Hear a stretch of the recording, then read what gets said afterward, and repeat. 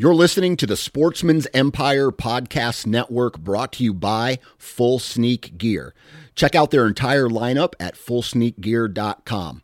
Also be sure to check out our entire stable of podcasts at sportsmansempire.com.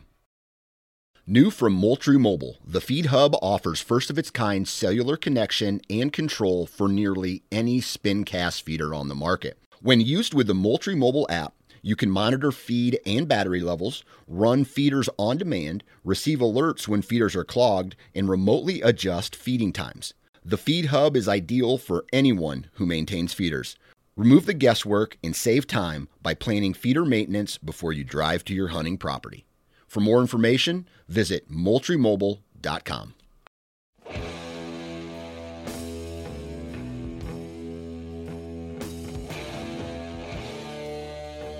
Welcome to the Nine Finger Chronicles podcast, brought to you by Exodus Trail Cameras, the #1 podcast for bow hunting product information and hunting stories from across the nation.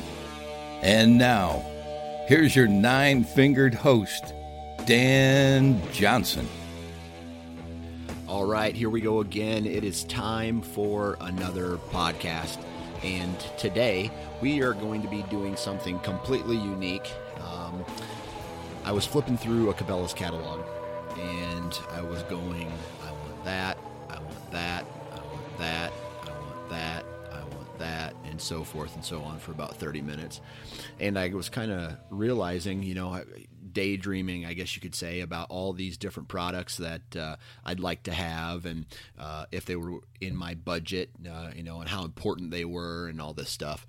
And it kind of sparked this idea that I had for a series of podcasts, and I'm calling this the Gear Wishlist Podcast. And so what I've done is I reached out to a handful of guys, and I said, hey, why don't you come on the show and let's talk about some of the gear that is on your wish list. Gear that you wish you had but maybe couldn't afford or just haven't had the time to go get.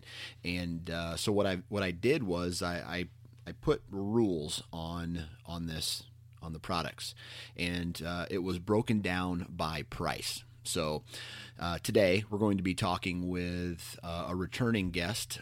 You've probably heard him on a Hunter Profile podcast. His name's Walter Lee. He's from Florida, and we talk about 9 products that he's interested in and that he wants in different price categories. So the first category is $100, the $100 range, give or take.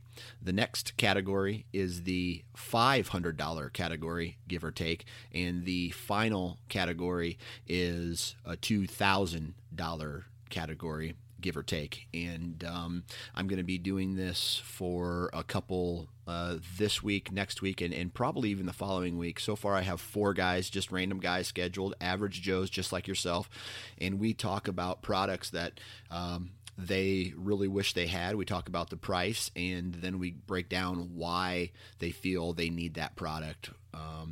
And some of these products for us that we discuss for these guys are going to be, hey, there is a chance I get these, all the way up until, some of these $2,000 products where it may take 1 or 2, maybe even 3 years to save up the money to get some of these products, and then it's truly a wish list item.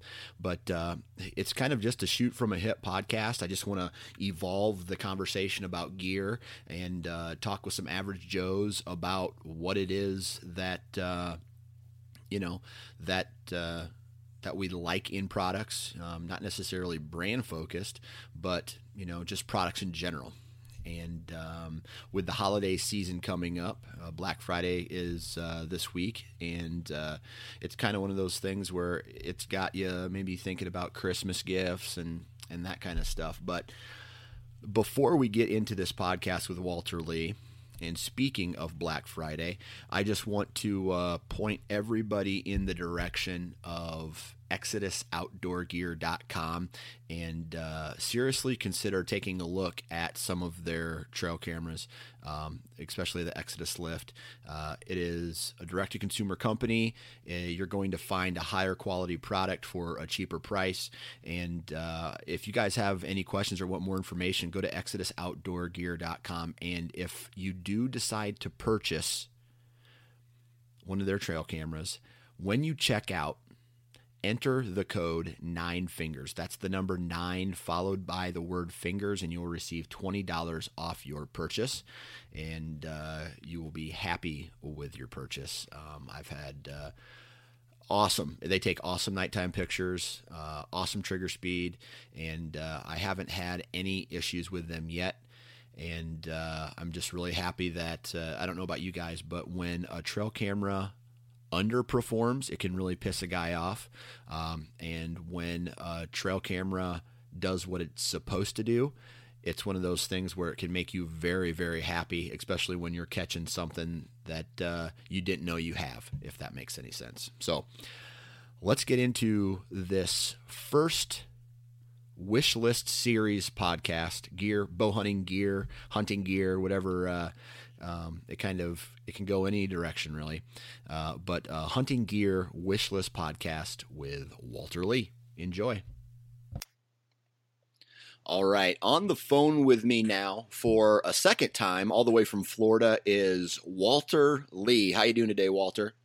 I'm doing great, Dan. How you doing, buddy? I'm doing good, doing good. Sounds to me like you're having fun down there in Florida duck hunting. Yeah, I took a break from the deer hunting a little bit. It's the rut's been kind of slow here, and duck season opened up, so I decided to take my chances at that and give the woods a break for a little bit. Nice. How has your deer season been going, other than what you've already said, saying that it's been a little slow?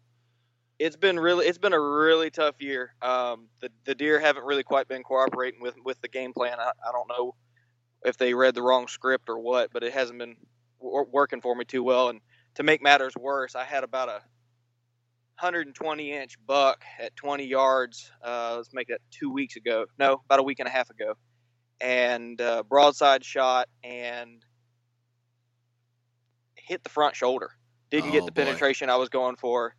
And I watched this deer for a solid 30 minutes. And the jitters were gone, and I had sized him up, and I was good, and I picked my spot.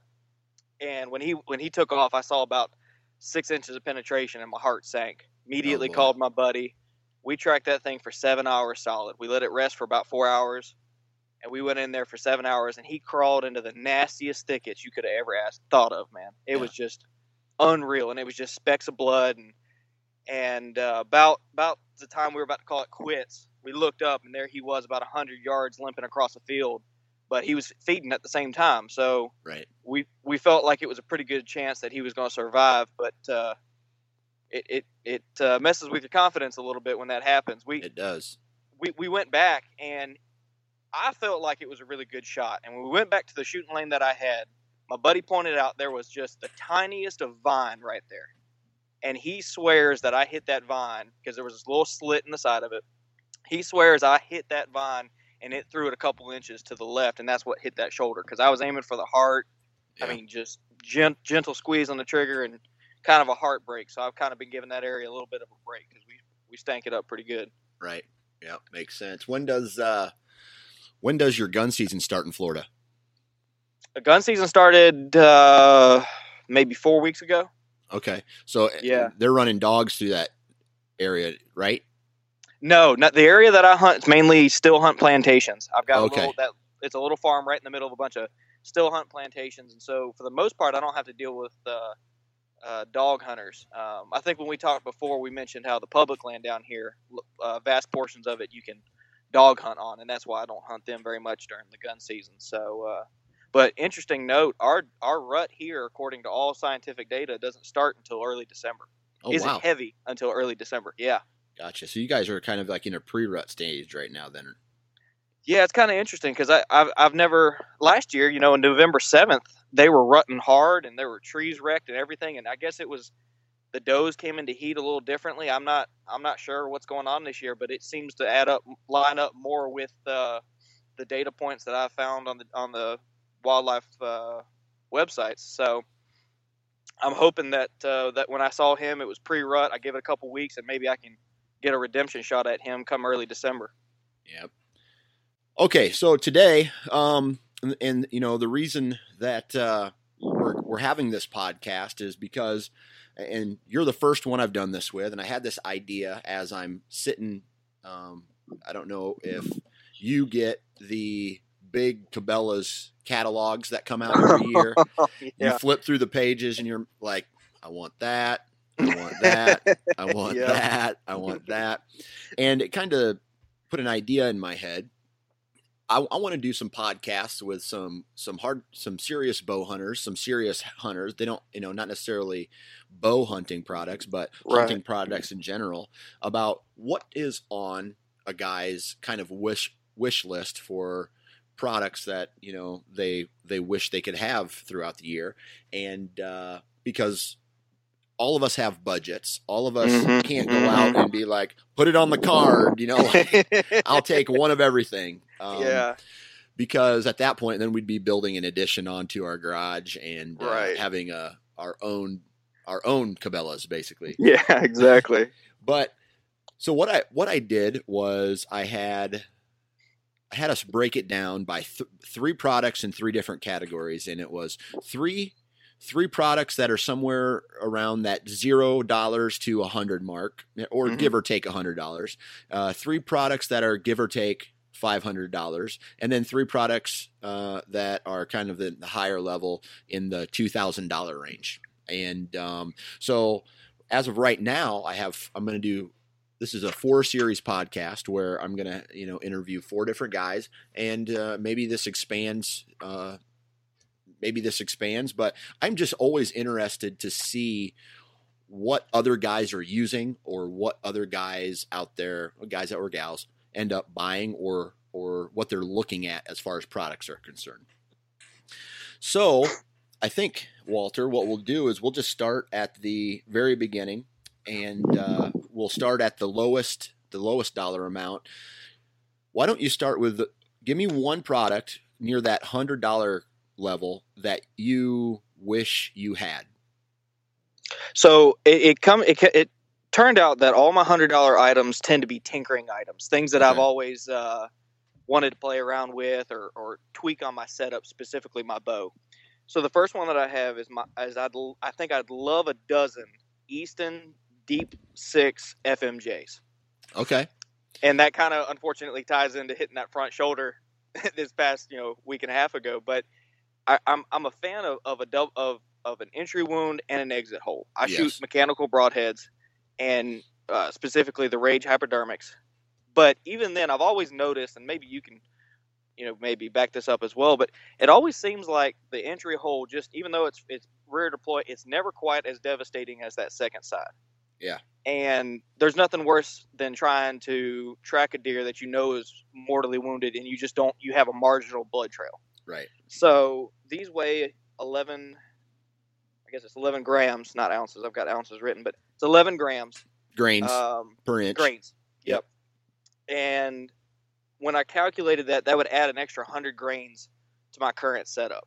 Okay. And I think that additional weight, maybe this past week would have blown through. Got you a little bit more penetration, you think? Maybe, yeah. Maybe. Okay. It's one of those variables you can't control, but, looking back, but moving forward, I think this may not be a wish list so much as something that by next season is going to be a requirement. Right. Well, I tell you, it's funny you say that, because I jumped this year. I shot some Carbon Express arrows, but the previous 2 years I had shot Full Metal Jackets, and I can honestly say that those things are like Mack trucks, especially if you get them right. And it depends on who you talk to. There's pluses and minuses with every. If you're an aluminum guy or a strictly carbon guy, that like the aluminum arrows don't last if you're doing a lot of shooting, but are awesome for hunting. And the reason I actually moved up is because I hit a buck one year in the spine, and I don't think it went through. If I feel that if I would have, I hit the bone, the spine, right, and if it didn't go through, and I feel that if I was packing more heat, so to speak, it would have sealed the deal on the buck. Were you shooting a mechanical or a fixed broadhead? Just curious. Back then, when that happened, I was shooting a mechanical. Right. So the idea for these came from me. My uncle lives out in Colorado and he hunts elk. Yeah. And I was talking to him about that situation, and mid sentence he cuts me off. He goes, "Okay, you're going to change your arrows." I told him what it was. He says, "Change your arrows. You may not have that problem moving forward." And he swears by those FMJs for those 600-pound or 700-pound elk. So right. Well, it makes sense. I tell you, have you put in any thought into moving into fixed blade broadhead? I have. The problem that I've run into is a lack of confidence in my setup. Here in Tallahassee, we've got several archery shops, and up until 2 months ago, none of the archery shops here could get my bow tuned, and it was ridiculous. So I finally drove up to Atlanta, Georgia to see my mom, and when I did, I stopped by an area up there that was really well respected for the region for their archery shop or for their archery work, and they got it to where it's paper tuned properly. The cams are timed. So I think moving forward, I may have. Do you have a recommendation for a fixed broadhead? Well, I'm not gonna say necessarily. I use Slick Trick. That's what I use currently, and I've used those for the past 3 years. But the whole thing with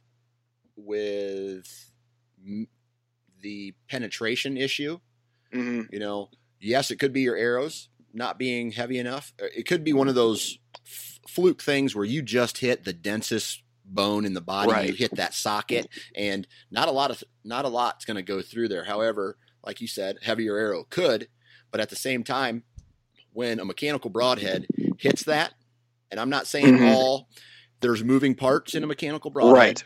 And there's always that chance, no matter what the manufacturer of a mechanical broadhead says, they're the most durable or the most, there's a chance that they have trouble opening all the way when a fixed broadhead is already open. Right. So, and that makes sense. Yeah. Yeah. So I guess definitely something to think about. And obviously you have a long time until next season to tinker with your setup and make an ultimate plan. But how much does a dozen Full Metal Jackets cost? The ones that you want? Right at $99. And where did you see that at? I found it at Lancaster, and I want to say Bass Pro Shops as well. I was able to everything that I have on this list. I tried to at least get 2 different price ranges to make sure I wasn't just hitting a flash sale or something like that. Right. And you could get a dozen fletched for about $99. Okay, and that's not too bad a price, I don't think. Right.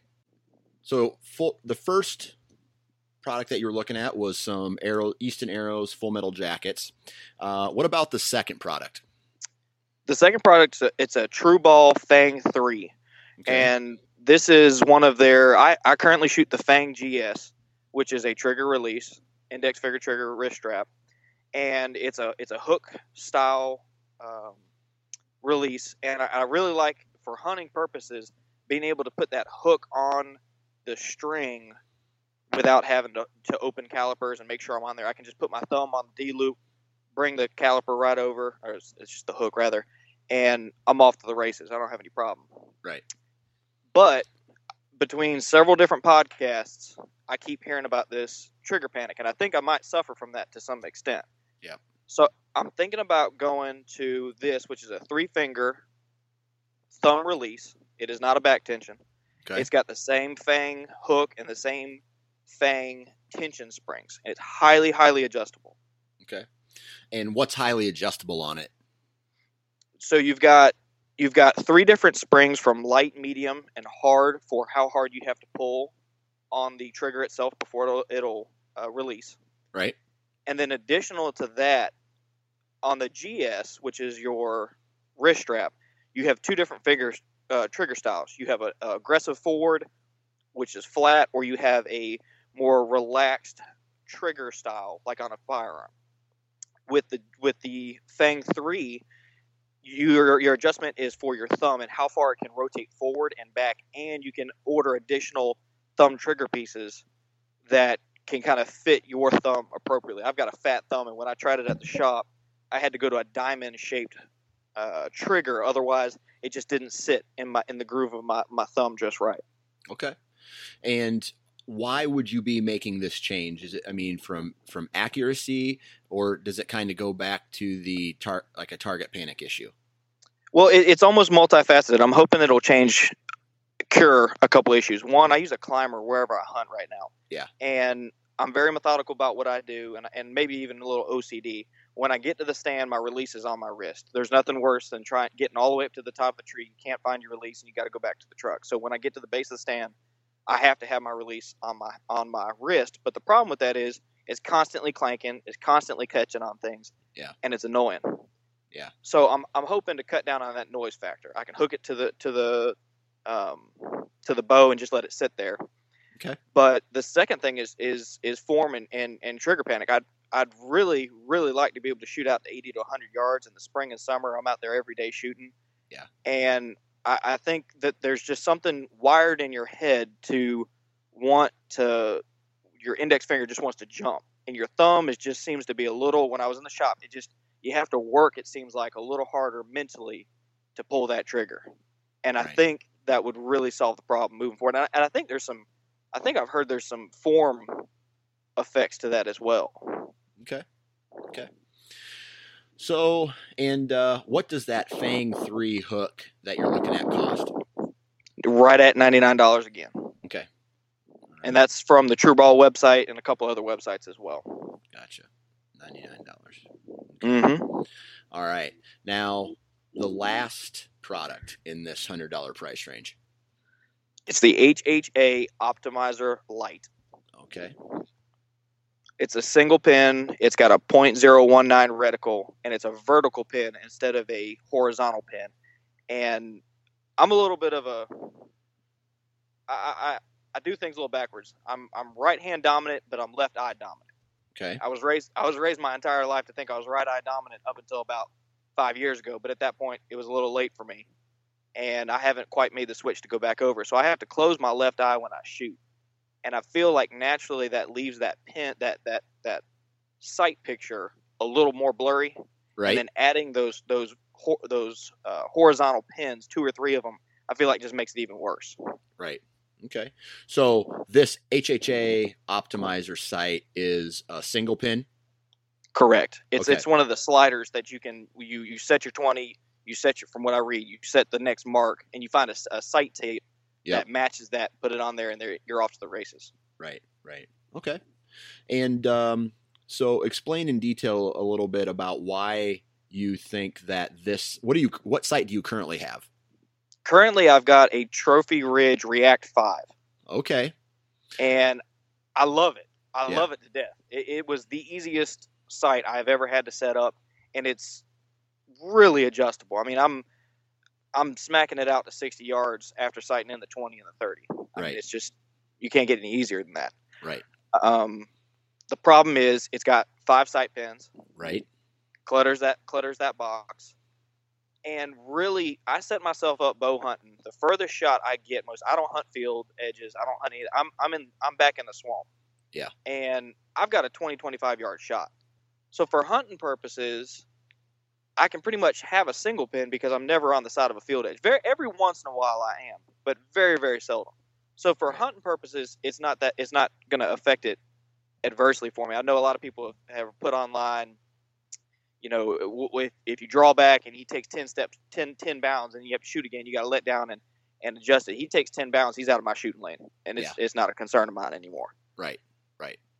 But I'd like to take this bow and turn it into a target setup and be able to shoot very precisely for 3D, just to keep my shoulder and everything as it needs to be during the off season. So that's the move, going to the single pin. So do you feel with that React sight, and it's not necessarily that specific brand, but with a multi-pin sight, you are subconsciously maybe focusing on additional pins when you really only need to be focusing on one? I don't think it's that I'm focusing on those other pins so much as it's one more thing that moves in the sight picture as you're moving back and forth. It's not like I'm trying to remember which sight pin to use or anything like that, but they all move together, and I like a real clear sight picture. And I don't know how you shoot, but I don't look at the pin itself. I look at my level. I make sure my anchor point on my kisser button and on the tip of my nose and my anchor point behind my ear is where it needs, or jaw rather, is where it needs to be. And then I'm looking at the dot, and when the dot disappears, that's when I start to squeeze off. And it's just difficult, I feel like, to know that dot's gone when there's other things moving around. And it's totally subconscious. What dot? You mean the dot, the pin dot? No, I mean the dot on the target. Oh, I gotcha. Yep. Okay. All right. So this is kind of funny, Walter, because I got an HHA sight right before the season started, and it was so new to me. It was a single pin that I went back to my React sight that I've had for the past 3 years, and put it back on my bow like the first week after the first week of October, or maybe it was the last week of September. I can't remember, but I wanted to make sure, because I basically went back from feeling comfortable to using a product that I was comfortable with. However, what you just explained is it almost like all the rest of the pins cloudy up that sight picture, like exactly what you said. And it's just one extra thing to go back to. And that is why in 2017, I am strongly thinking about going back to a single pin sight. And not only, I should say, not only to clear up my sight window, but at the same time, I'll be going out west and I'll have to take a longer shot. And oh man. I don't want to be, having to, I don't know. I want to be able to focus on one thing. Sure. So, no, I'm the same way. It's one of those things where, everything else is blocked out, and it's almost like you're looking through grass sometimes. You're trying to see the deer behind the grass, and those other pins just muddy the picture. Right. Okay. All right. So, how much did that HHA sight cost? I found it on sale at 3 different places for $99.99. Okay. Do you know what it costs when it's not on sale? It varied. Some of them said sale and didn't show the original price, and then others showed about 110. Okay. So that's still roughly in that price range. Right. Okay. Right. All right. So now let's say it comes down to next year, right? So right now we're talking somewhere around $300, $320 for these 3 products before the next season starts. I want you to tell me, if you had to pick one of those products, you only had $100 left to spend, which one of those products do you think you'd be going to for next year? Oh man. I think the only option for me and for peace of mind going into next season, for hunting season, I have to have the arrows. Yeah. I can put a 3-inch group at 60 yards with my current sight and my current release, and so far I haven't slept too well having wounded that deer. That's something you practice for all season long, and you put in that effort, and if I can adjust something and maybe get an extra couple of inches and not have an animal have to suffer unduly, I think the FMJs are definitely on that list for next season. Gotcha. All right. So now we're going to be bumping up to that next price range, that $500 price range. And what's the first product you have for us here? Well, this is a Nine Fingers Chronicle sponsored, not sponsored, but triggered thing here.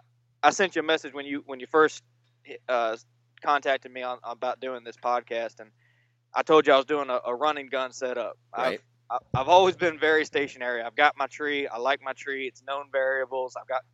And this year I have completely abandoned that. I don't think I've hunted the same tree twice. Right. And I've seen more deer and bigger deer than I anticipated.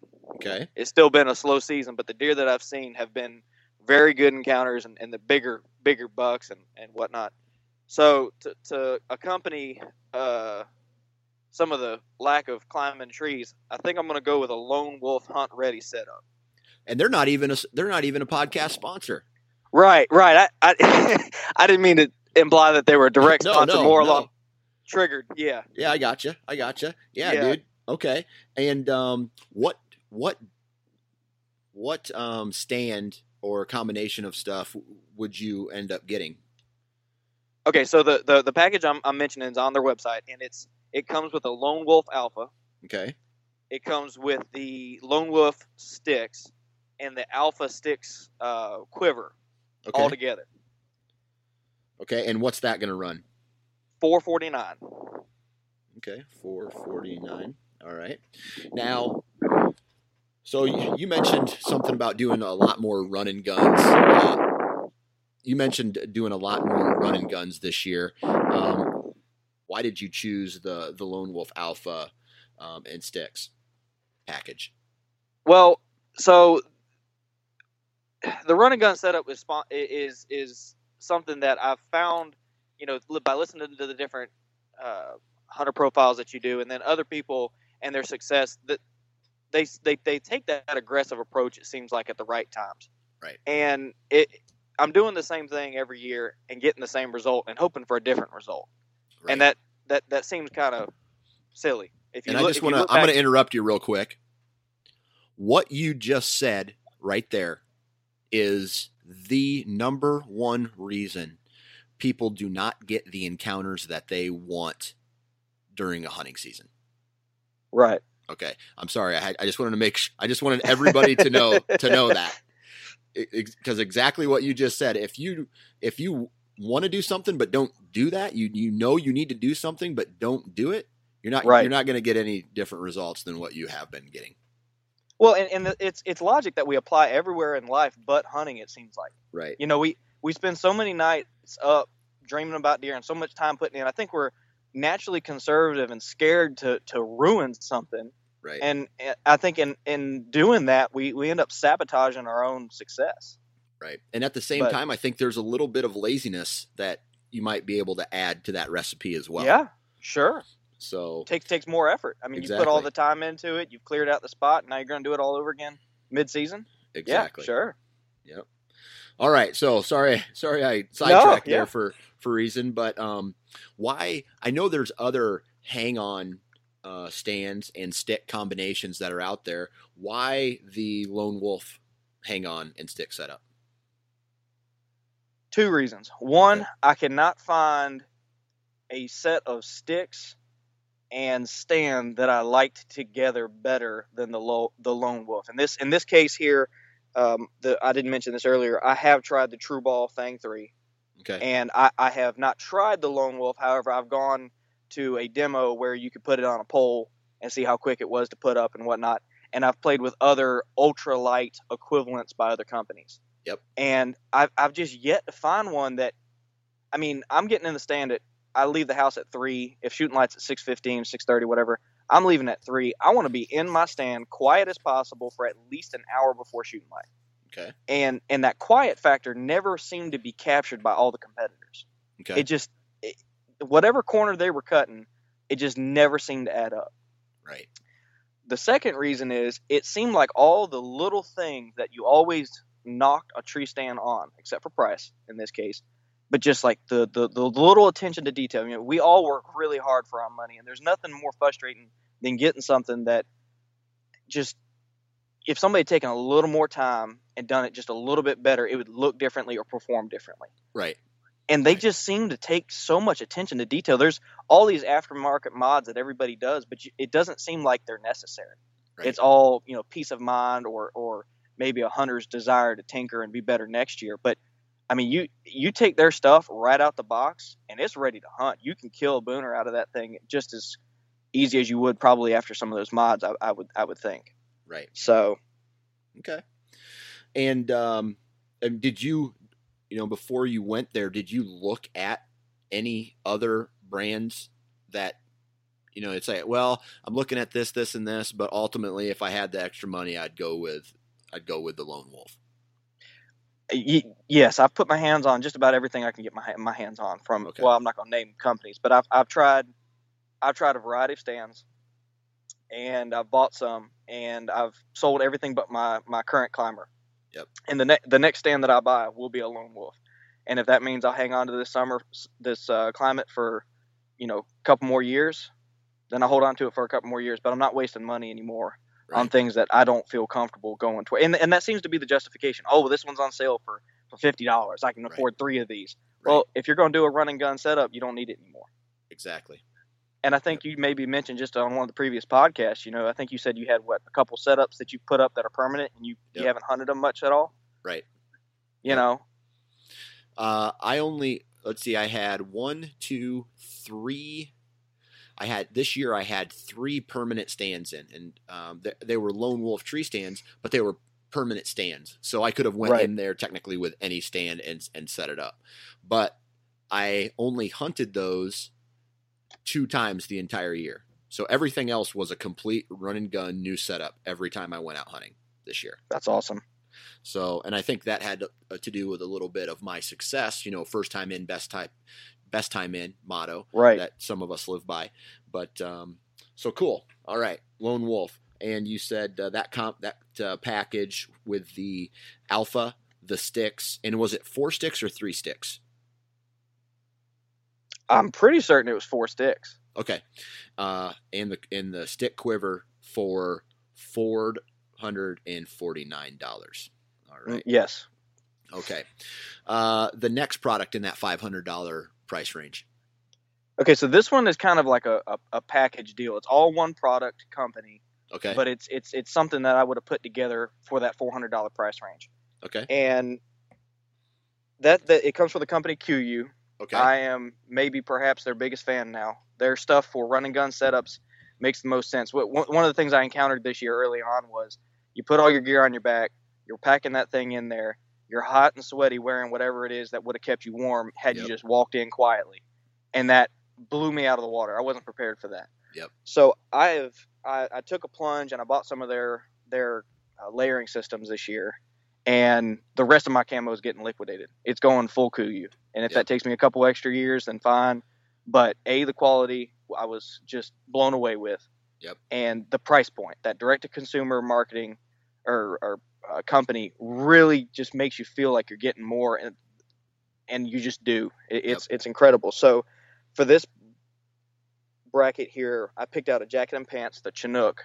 Okay. Which is a medium weight jacket and pants outer layer, and 2 of their Merino 210s base layers.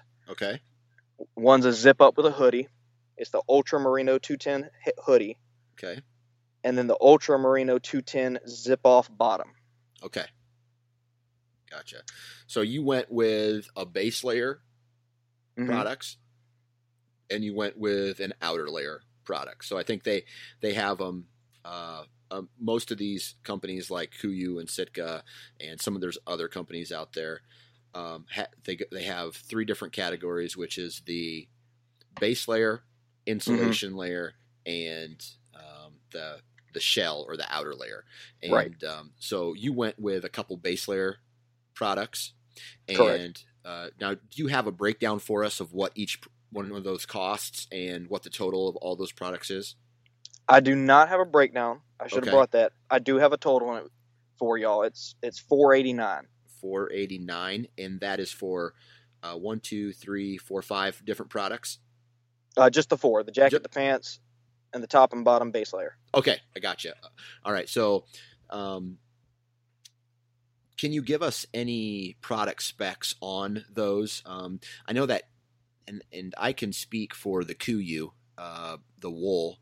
Was it a wool base layer that you purchased? Yes. That you want to purchase? Okay. Merino? Yeah. Yes.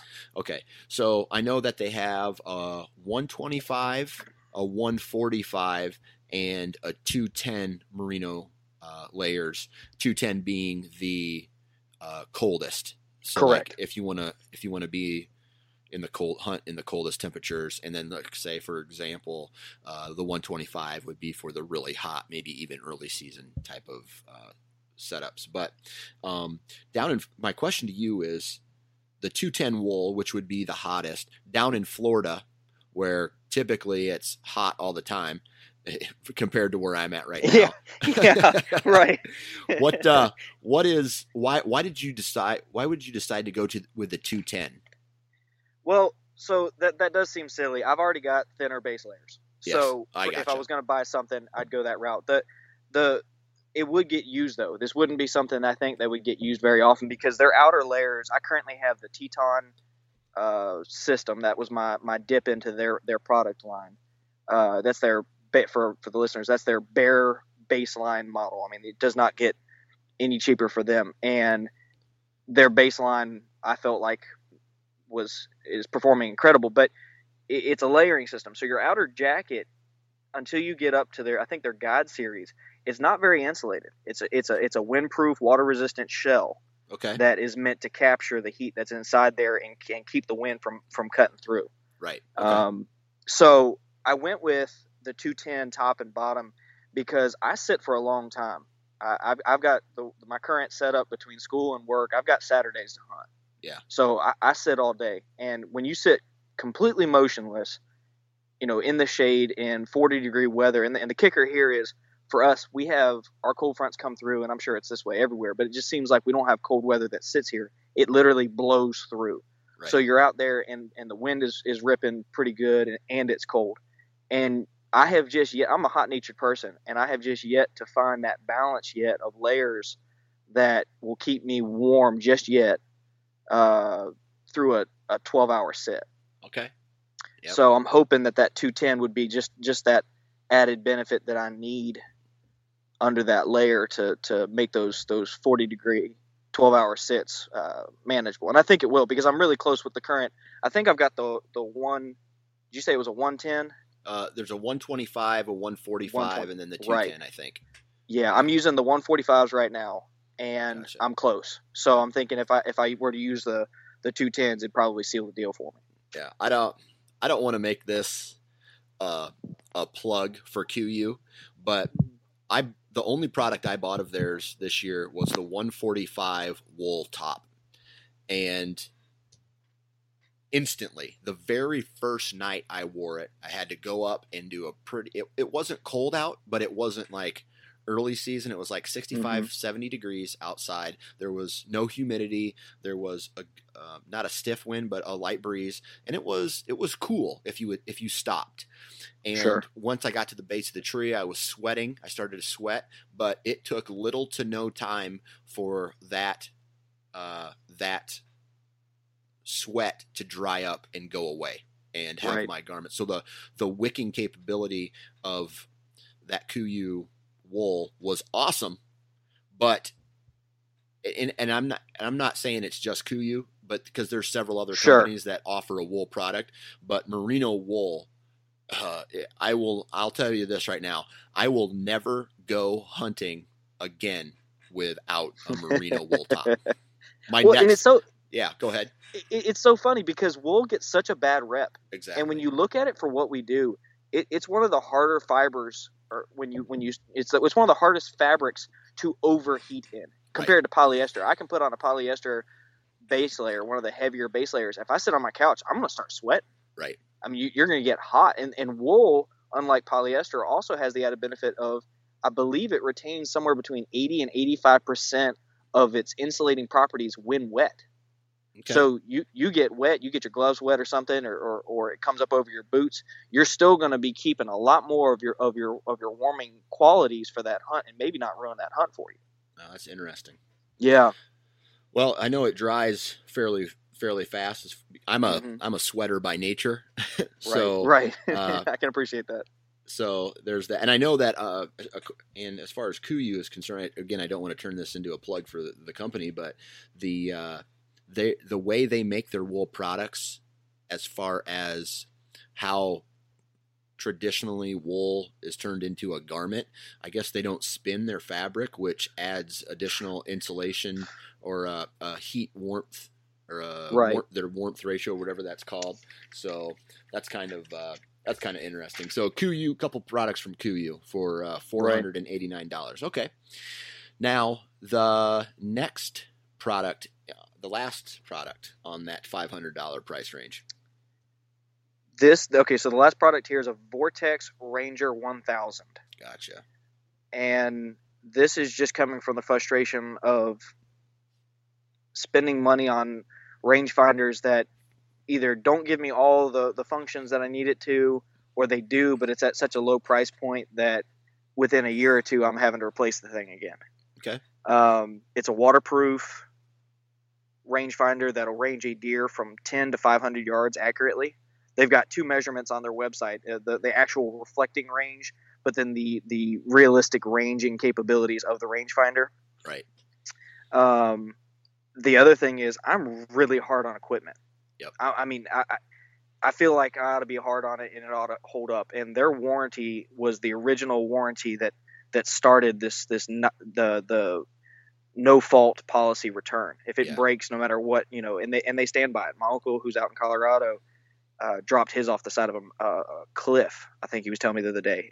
Not like a enormous drop, but it cracked and they replaced it. Just no problem. Send it in. No question asked. Right. Yep. And like you said, Vortex is one of the original companies that did that. I don't know I know there's a lot now, but back, 5 years ago, 7 years ago, they were the only ones. Right. So that's kind of cool. Now, as far as rangefinder is concerned, with all the other products out there, that you could get, or combinations of products that you could get for $500. Why a rangefinder when there could potentially be products out there that, may not have that same warranty, but function the same? Really, it came down to a firsthand review from different people that I know. The fact it was waterproof, it seemed like in all the measurables, it was just an edge better. And then when if you tried to justify or rationalize the other one, like, oh, well, this one has a durable, rugged case, or this one, you don't have to hold the button down to range different areas. It's a constant calculating, reflection. It came back to, you're like, yeah, but this one, if it breaks, they're going to fix it. Like, right. That's peace of mind. Right. Right. I mean, it was really just kind of that simple. Okay. So a rangefinder, and what did that run? This one I went over by $50. It's $549. $549. Okay. All right. So let's go back to that same type of question I asked you for the first category. You had some money left over in that $500 category, and you decided from this category. Now, here, I'll even expand it a little bit further. You have one product to pick from this category, or you can maybe purchase all three from the from the previous. If you had $500, oh, man. If you had $500, what products or product combination would you go with? I think I'd have to go with the Lone Wolf Hunt Ready system. Okay. I have a rangefinder. It does work. I've got. And I say, as quick as I say that, I think about that deer and those FMJs. Yeah. Man, that's a tough one. I think that's one that you'd end up seeing me standing there in the aisle of Bass Pro Shops looking at both of them, just zoned out, trying to figure out which one I'd do. I think it would still come back to the FMJs, though, honestly. Okay. So I've got a climber and it works, and it's about bringing them home to get all the way to that point and have that happen again. I don't know how I'd take that, to be honest with you. Okay. So kind of a last-minute decision. Yeah, I think so. Okay. All right. Now we have kind of this next one. When I originally contacted you guys, I said it was going to be $1,000. But then I looked at all the products out there. There's a little bit of unless you're talking about optics, there's a little bit of a gap in hunting products. And because I feel like optics, there's a range, all the way from $500 to $2,000, but everything else is in that $500 or lower category until you get to the bows, which are over $1,000 and up to $2,000, depending on what manufacturer. So the next category, I bumped up from $1,000 to $2,000. So what is the first product around that $2,000 category? My first product's a Bear BR33 bow. It's a 33 and a quarter inch axle to axle hybrid cam system. Okay. 330 feet per second.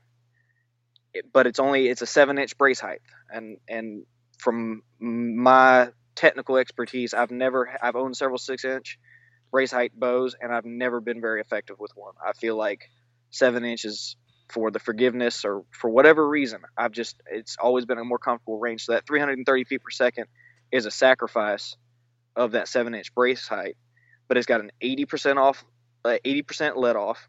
Okay. And it's a limb stop back wall rather.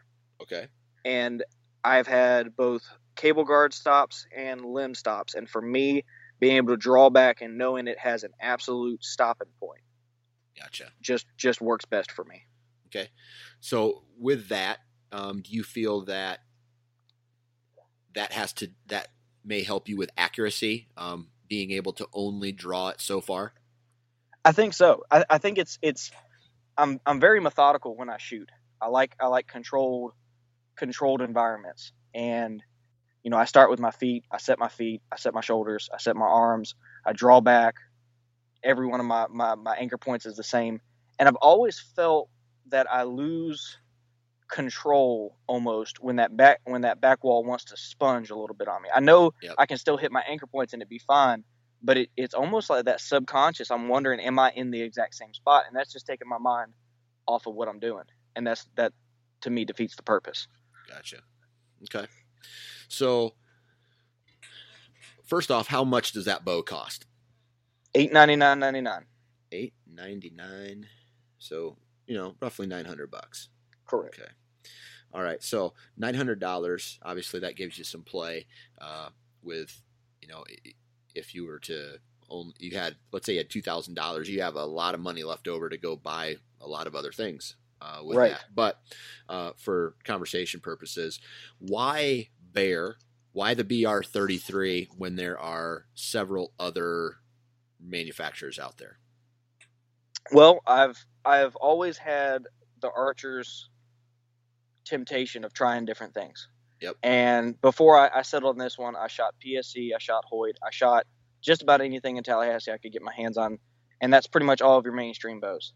Yep. And if I'm going to shoot something and I'm going to go through all those steps, I want it to be something that feels good in my hand. I want the draw cycle to feel right. I want it to be just an extension of my body. And it came down really close to a couple other bows, but this one just seemed to have the measurables that I and my form and body wanted. It felt good. I started my Bear. I started off with Bear when I was 16, and they kind of took a little bit of a backseat to a lot of other people for a while.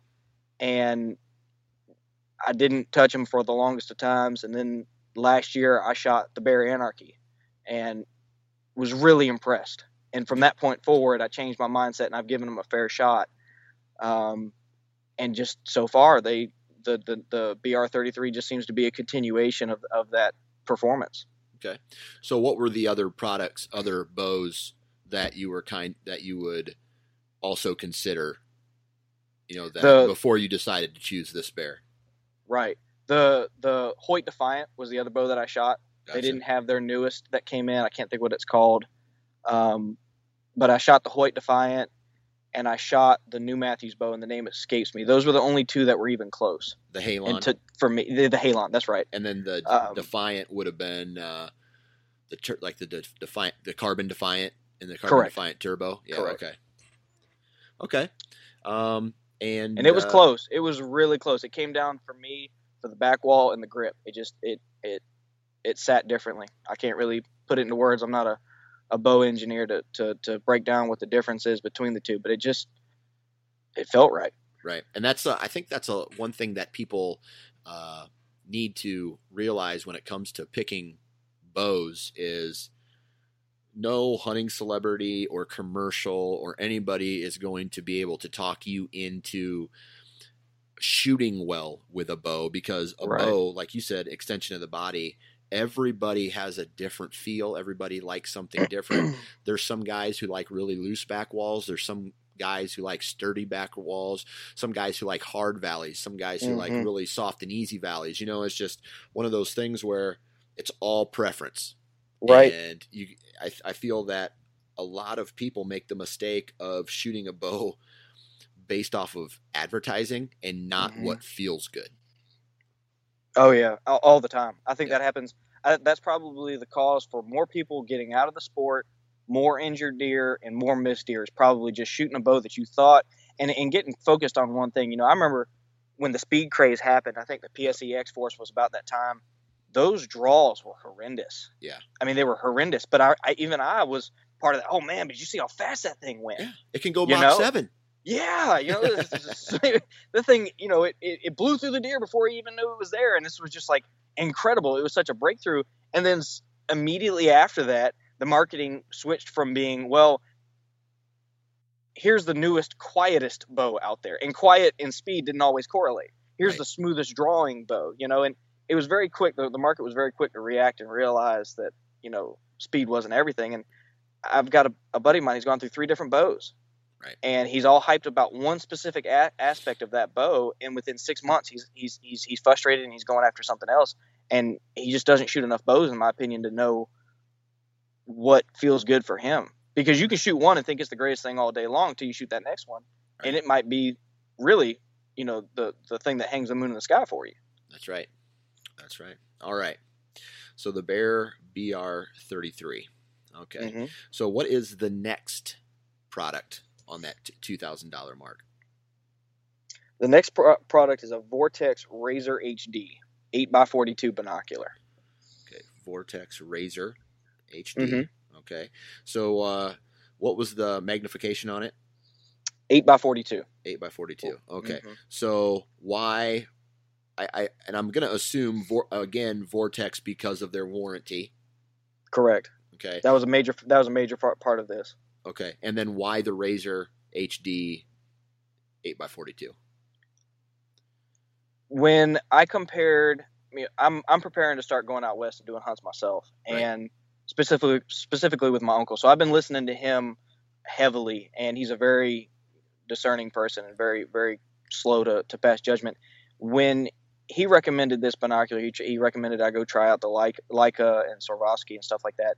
For me, I'm not a Western hunter, so I don't know the difference. I don't notice the difference between them. But this binocular, when I went to Dick's Bass Pro Shops, forgive me, it was as clear in my eyes as the $2,000 and $2,500 binos that were there by Leica and Swarovski and Zeiss. Gotcha. So it was $1,000 cheaper, but it was incredible. And I recommend to anybody who is currently comfortable with their binos and maybe isn't hunting out west, don't pick up a $2,500 pair of binoculars and look through them, because your current setup may just disappoint you for the rest of your life. It was, I'm so itching to get rid of my current binoculars. It's ridiculous. I mean, glass. What do you currently have? Oh, just it's a $100 pair. It's Bushnell buckhorns. I mean, It was, I don't hunt, but areas where I can see about 40, 50 yards currently. So to me, I didn't think it was a big difference. But when it came to light, the amount of light that was able to come through those and the clarity, it's impressive. It's really, it could make the difference in some, if you're down in a swamp bottom or in thick timber and you've got 10 minutes of shooting light left, but, you can't quite tell if he's quite what you want in a buck, or is he coming this way? What is it with your naked eye? I really feel like these would make the difference. And then the 8 power for going out west, everything I've told says that it if you go 10, anything higher than 8, you really need to be resting on a bipod or shooting sticks to be able to sit still enough to not get sick from the shaking. Right. So, okay. All right. So, did you look? I mean, I take it you looked at some other higher end binoculars as well, like the Zeiss and the Swarovskis. Yes, I can't think of the which ones I looked through, because I was just going down the line and checking out the differences between them. My uncle had recommended this particular set, so I was comparing price point and above with this. What do these run? $2,500 and higher. Well, I meant for the Vortex Razor HD. For the Vortex, they're $1,500. $1,500 for a pair of binoculars. Okay. Correct. All right. Okay. And when you come back to the price point, you're looking at it, and you and I work hard. If you're going to spend $1,500 on it, if it's comparable to a $2,000 or $2,500 pair of binoculars, and if you break it, they're going to replace it. I mean, it almost is a no-brainer. I mean, right. Okay, so there's that. Now, the last product in this category. Well, I kind of cheated on this one. Okay. It's a bundle again. Okay. And it's out of sheer frustration. I had 2 other items, and I threw those cards out. Okay. I went out to my property that I hunt, and all 4 of my trail cameras have died. Okay. And this is for the 3rd time this season. So what do you mean died? Won't turn on, didn't take photos. I mean, just the whole gambit. They refuse to take photos, and they're all less than a year old. Okay. What brands were those? Wild Game Innovation was one of them. It was one of their higher end models, and then the other 2 I think are the new Bushnell ones that came out. Gotcha.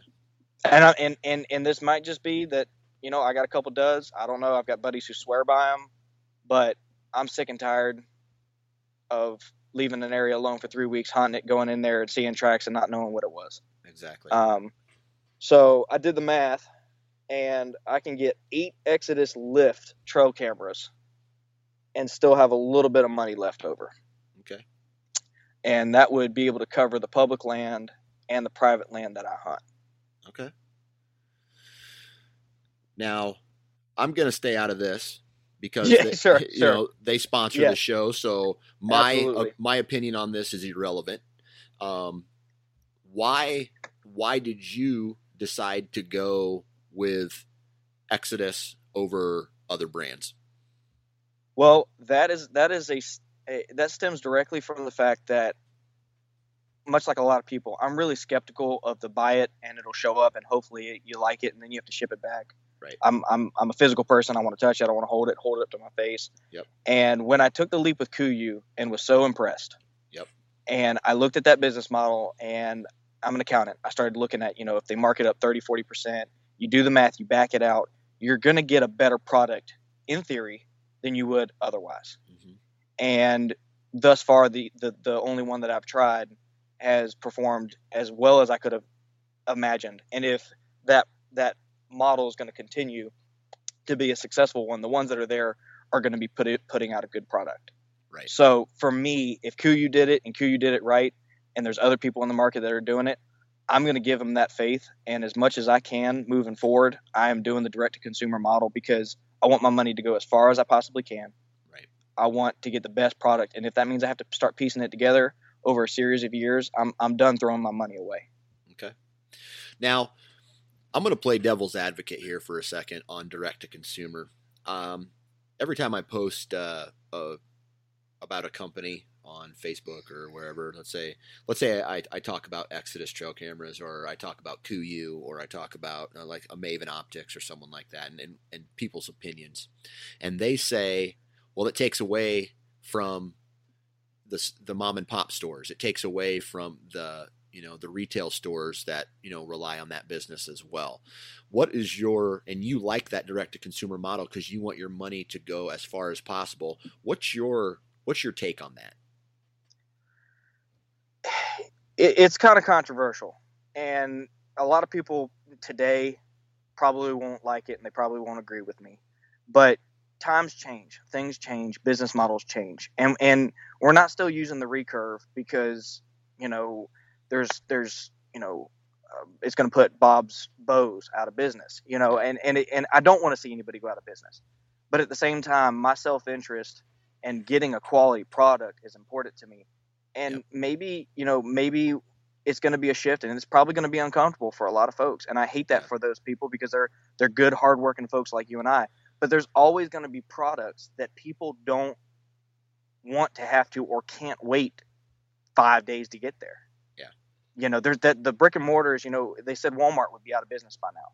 And currently right now they're starting to show that they can have an e-commerce market with quick shipping and still grow their brick and mortar. They just have to shift what's in their brick and mortar. Right. So they're going to have to adapt, but I'm not going to throw money away to keep somebody in business. If Right. they sold an equally good product, then I would gladly even pay the extra amount of money that you pay at a mom and pop shop. I've done that my entire life.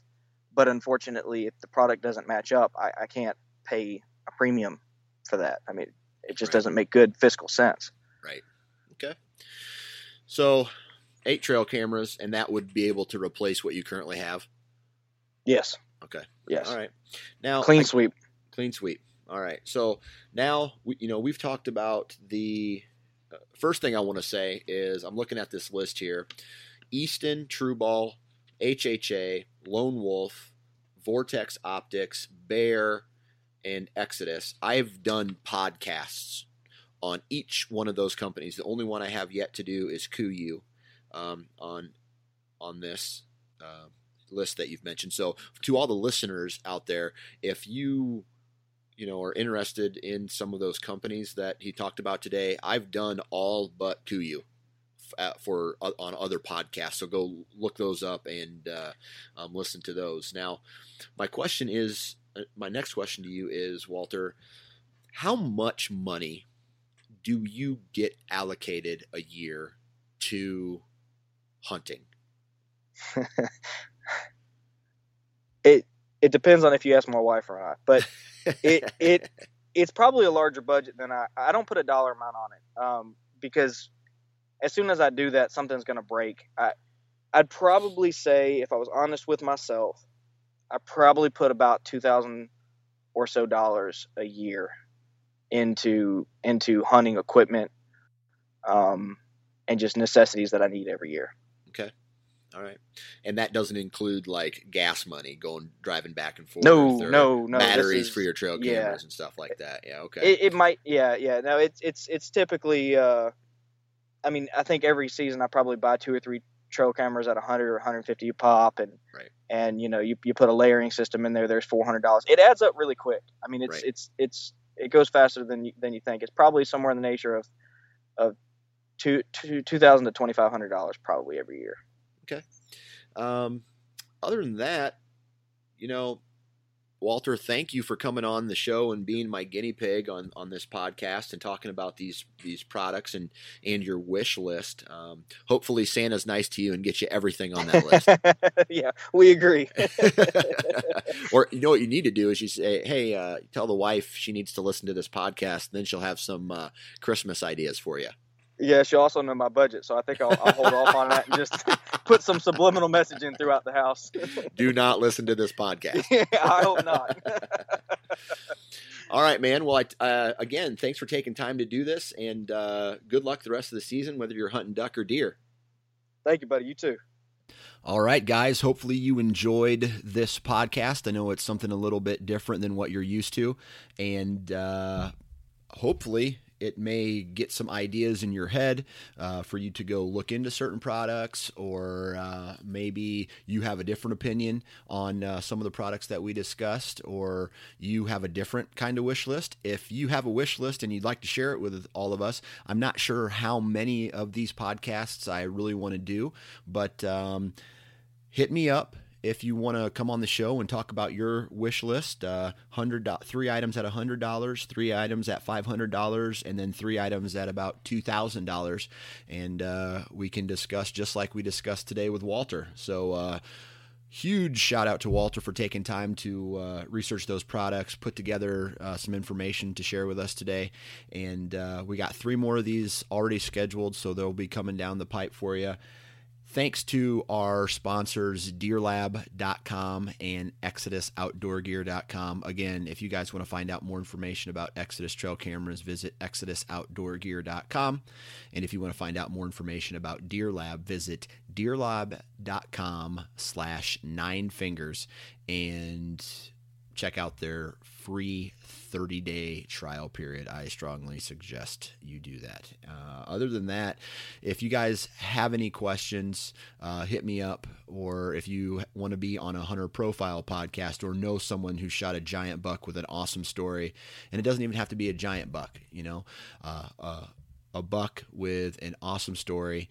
And it doesn't have to be even whitetail. I love talking about mule deer, elk, goat, sheep, whatever. If you can hunt it, I'd love to, and it's got a cool story, I'd love to get to you guys on the podcast. Or if you know someone who may be too shy to contact me, throw me their name and contact information, and I can reach out to them. If you guys haven't already, follow me on Instagram, follow me on Twitter, Facebook, and please go to iTunes and leave a review. That right there helps me out a lot. Other than that, it's still hunting season, so if you're going to be in the tree, wear your damn safety harness. Have a good weekend.